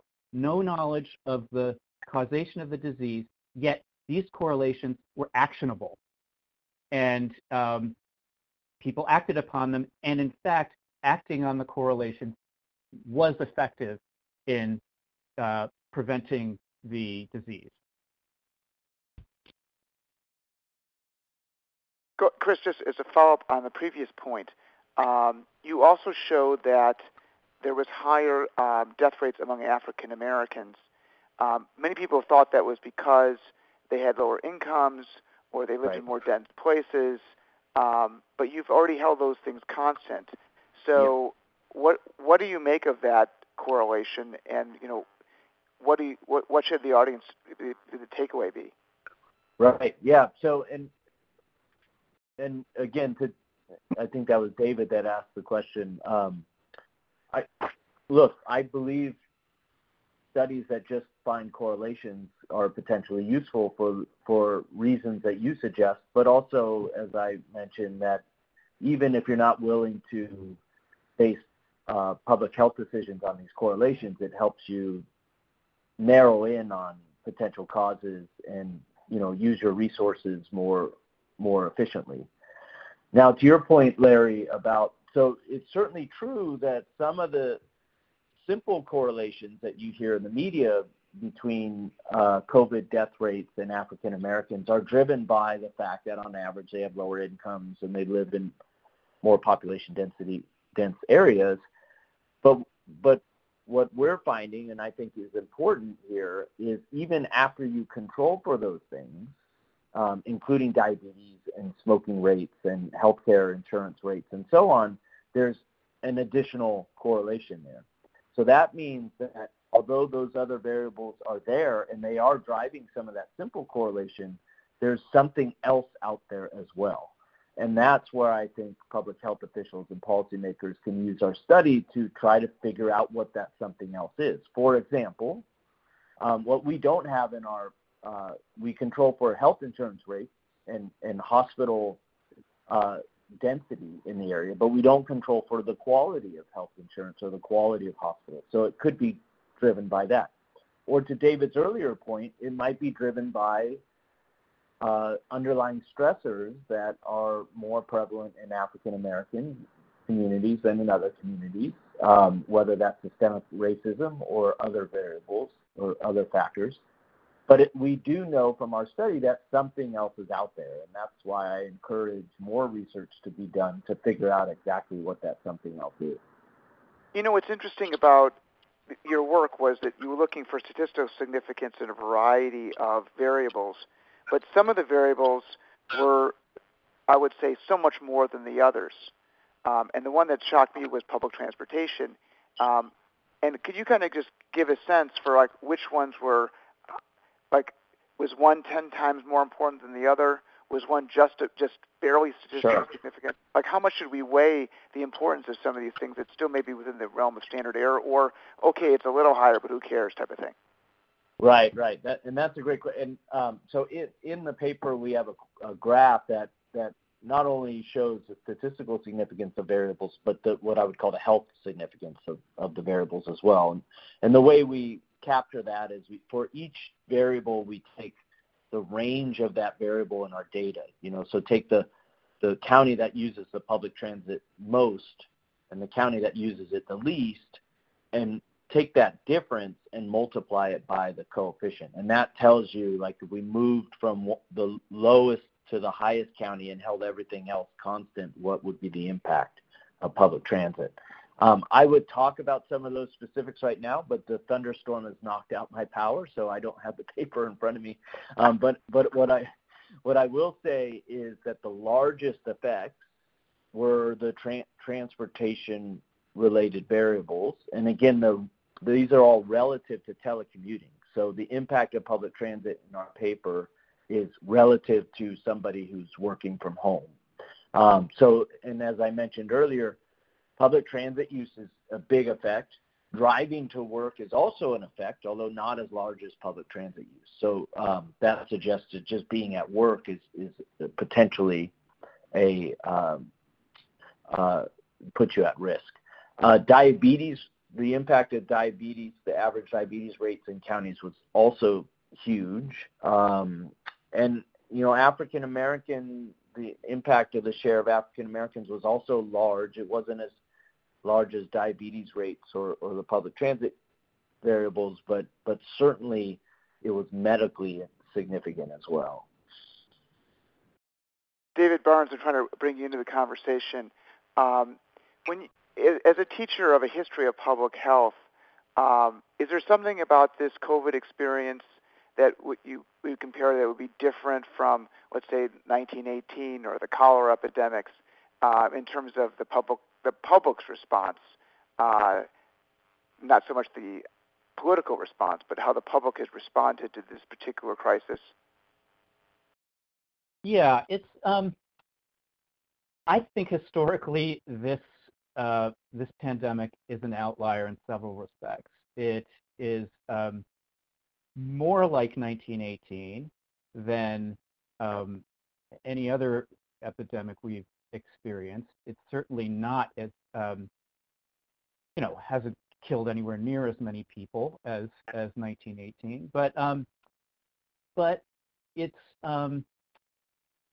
certainly more in general in the case of epidemic diseases that are the most lethal don't tend to spread very widely or very quickly, and diseases that do spread quickly and widely tend not to be very lethal. So 1918 was just the all-time example of a disease that spread quickly and easily and was highly, highly lethal. And this is, COVID-19 is not in that league, at least I should say not yet, fingers crossed, but it's more lethal and more easily spread than other epidemics. In terms of the public response, I don't think we've seen anything quite like this. The 19th century and late 18th century epidemics that I've studied most closely evinced public panic, widespread flight, and all sorts of extreme reactions. But the context, the political, institutional, and infrastructural context of 2020 has, inflected the responses. Certainly, there you could point to instances of sort of panic or panic-like behavior, but I don't think that's been the typical response. I think there's a lot of denial. And one thing I would say is, unfortunately, this pandemic has in common with many historical precedents is scapegoating, and especially ethnic scapegoating, and that's all too common in epidemics historically. And just going back to the history, it seemed, at least I'm told, that the 1918 flu was pretty quickly forgotten, and only the few studied it, like yourself. Do you suspect this might be different because of the public's, I'll call it, massive response function, and that it will not be forgotten? It will be, I guess, will affect public policy, will affect the history, will affect how people feel about public health differently than the 1918 experience? Short answer is yes. I do believe it will be different. It's 1918 is curious. Again, truly an outlier in the history of epidemics. It killed more people than any other disease outbreak in history, as far as we know. It's hard to know about the Black Death of the 14th century, but it didn't have a significant sort of long-term impact on science or policy. I have some colleagues who would disagree, who point to some changes that emerged after 1918, but I think in the big picture, it was mostly forgotten. Partly that's due to the fact that flu was and is a familiar disease, and this goes back to what Paul was saying about getting used to something. And flu just didn't inspire the same kind of fear that cholera did or yellow fever did, exotic and dramatic diseases that were mostly unfamiliar. So I think the if nothing else, the economic consequences of COVID-19 will ensure that it's not forgotten. And I just think there's so much, there's political hate to be made. There are all kinds of stakes that would I think make it more likely that people will continue to at least talk about COVID-19 and the lessons of COVID-19, if not actually act upon their thoughts. Okay, we have only a few more minutes left, but I wanted to come back to monuments for a second and ask my monument controversy specialist their thoughts. Sandy Levinson had mentioned that, who are the right people to think about whether or not we should keep these monuments in their places, and he emphasized academics as being one group that should play a central role. I wanted to question that. He also said that he thought that politicians might be the wrong people to do it. I personally recognize that politics is very messy, but when you have a political question, why not put this in the center of the political arena? Alan, maybe if you can open up for us, who should be the decision makers or play a central role in how to use public space? Well, one of the difficulties in determining that is that so many of the public spaces are owned by so many different public entities. In Charlottesville, for instance, you had two public entities in conflict with each other. One was the City Council of Charlottesville, and the other was the Virginia legislature. Then a third element enters into it, the Virginia court system. And ultimately, it was a judge's stay which prevented the removal of the Robert E. Lee statue from the park in Charlottesville, where it had sat as virtually the ground zero of the Charlottesville riot in August of 2017. So one thing you've got to sort out is who owns what, legally speaking. That in itself is going to create all kinds of problems. It's going to take a lot of time and a lot of patience to sort that out. It also is going to require a lot of forbearance on the part even of public agencies when you finally identify them, because in many cases, the people who are serving in these public agencies do not have access, or at least easy access, to all of the information which could go into making a reasonable and well-formed decision. Again, a legislature, a city council may not be the right people to do this, but a legislature or a city council can find people to delegate it to. We do not have difficulty creating blue ribbon commissions to investigate a number of other questions that beset us, and we have no problem in deferring to expert agencies for their opinions, and in this case, I think almost at once of the National Park Service. So I understand and probably share to a greater degree than I'm easily willing to admit the skepticism about the competence of political bodies, but there are ways that political bodies can hand the ball off to people who can form reasonable and informed decisions. That's not, in fact, to say that those decisions are going to be the right ones, looked back on, say, 25 or 30 years later. It's not to say even that those decisions might not be just as affected by political or cultural or impulsive considerations than a milling crowd of citizens at random. But it is to say that at least a process has gone through that will reduce some of the odds of unreflective action. And unreflective action is really the thing that we need, I think, to be the most afraid of. I mean, to go back to the example of Lincoln, and I'm thinking here the Lincoln not of the Gettysburg Address, but the Lincoln of his first major address, which was his speech to the Springfield Lyceum in 1838, where one of the things he thought was a singular threat to the integrity of life in a democracy was the temptation to default to mob rule. And he defined mob rule in a fairly broad sense.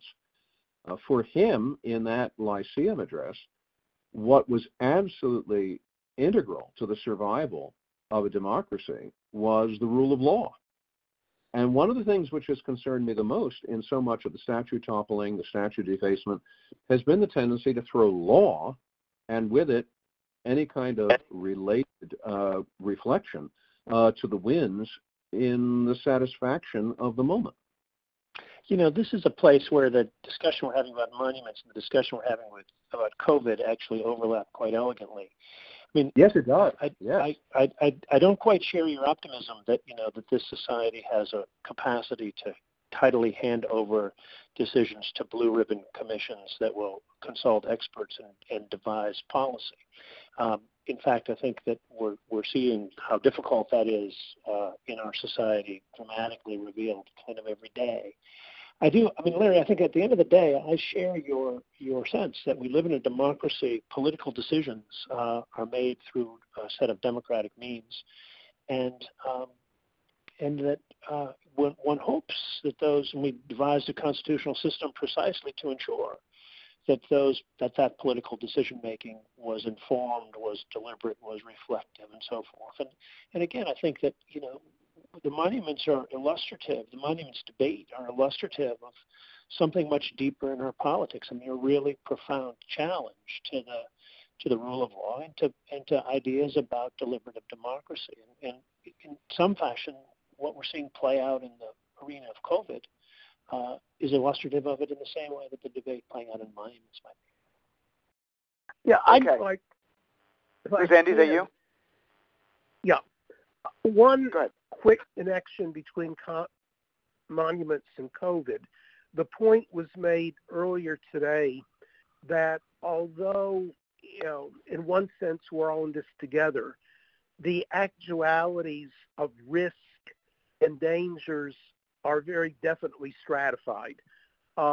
Speaking for myself and maybe for the rest of the people on this call, I'm fine so long as I don't get sick.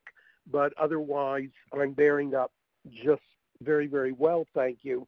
And that's not true of millions and millions of fellow Americans.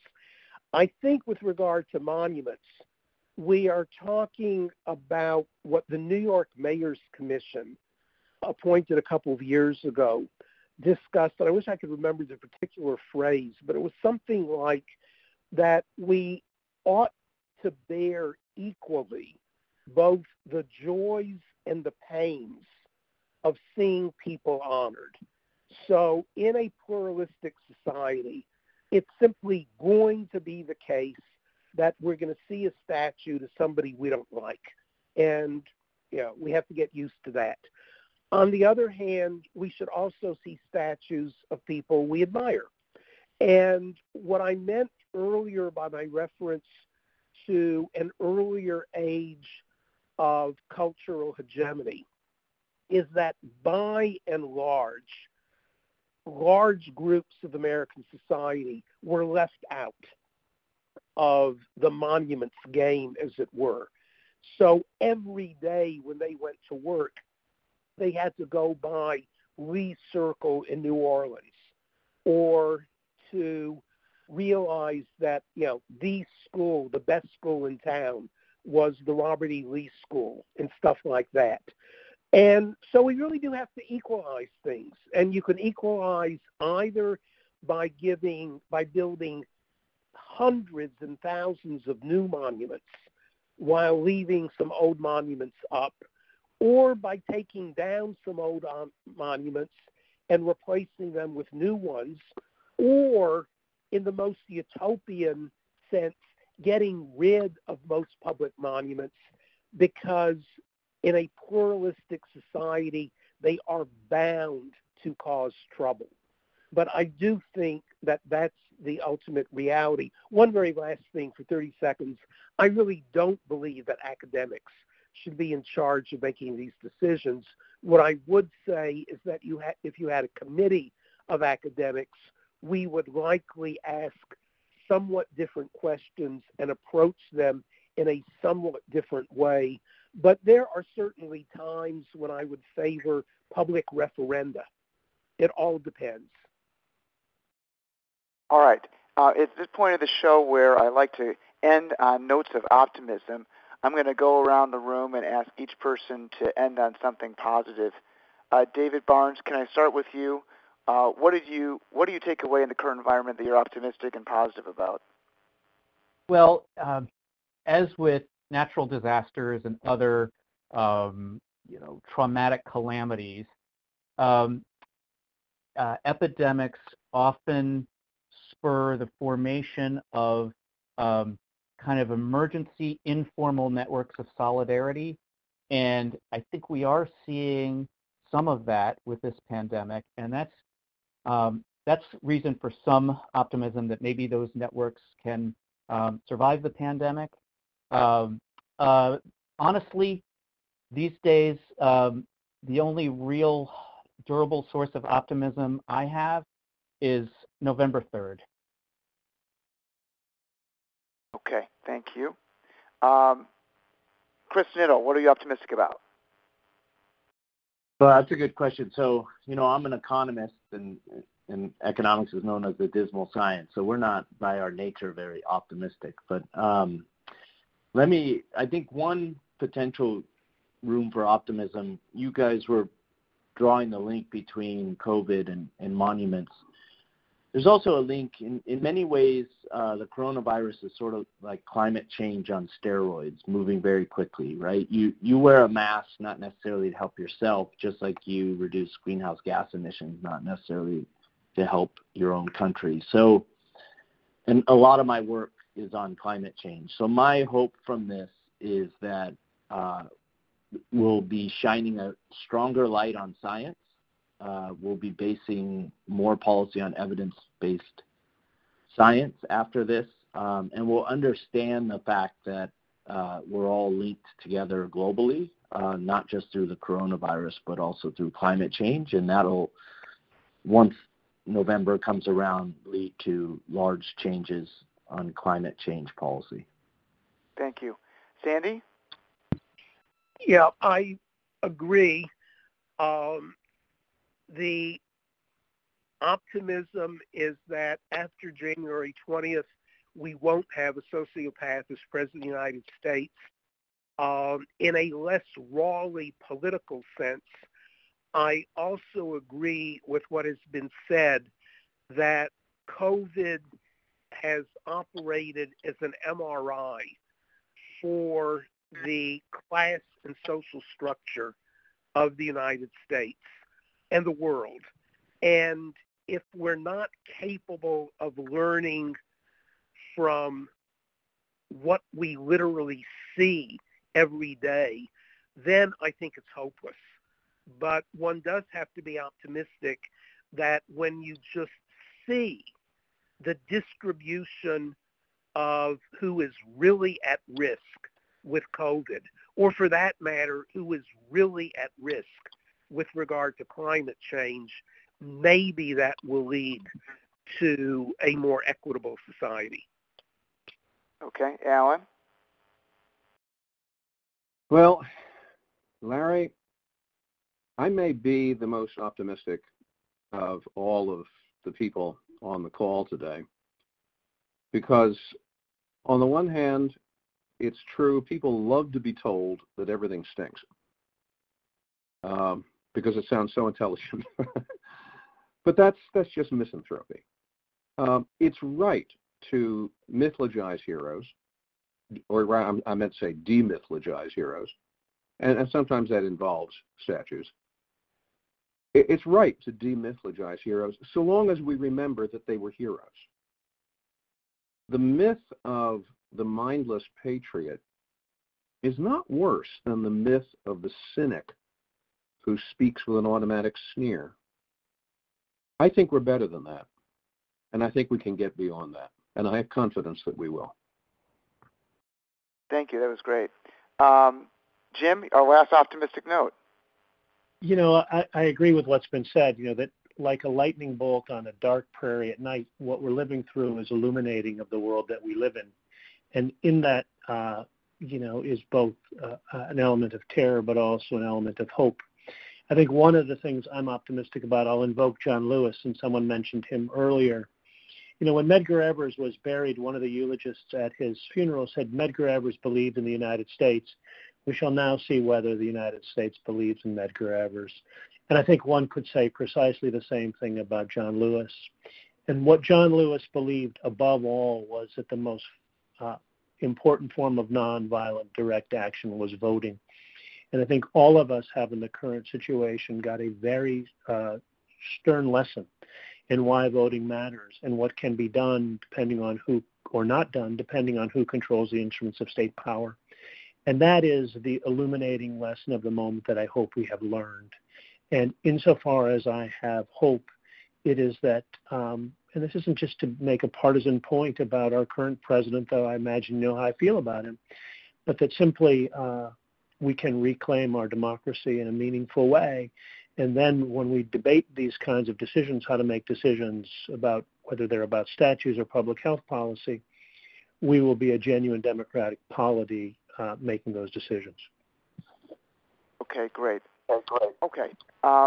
That ends today's session. I do want to make a plug for our next two sessions, which I mentioned in the introduction.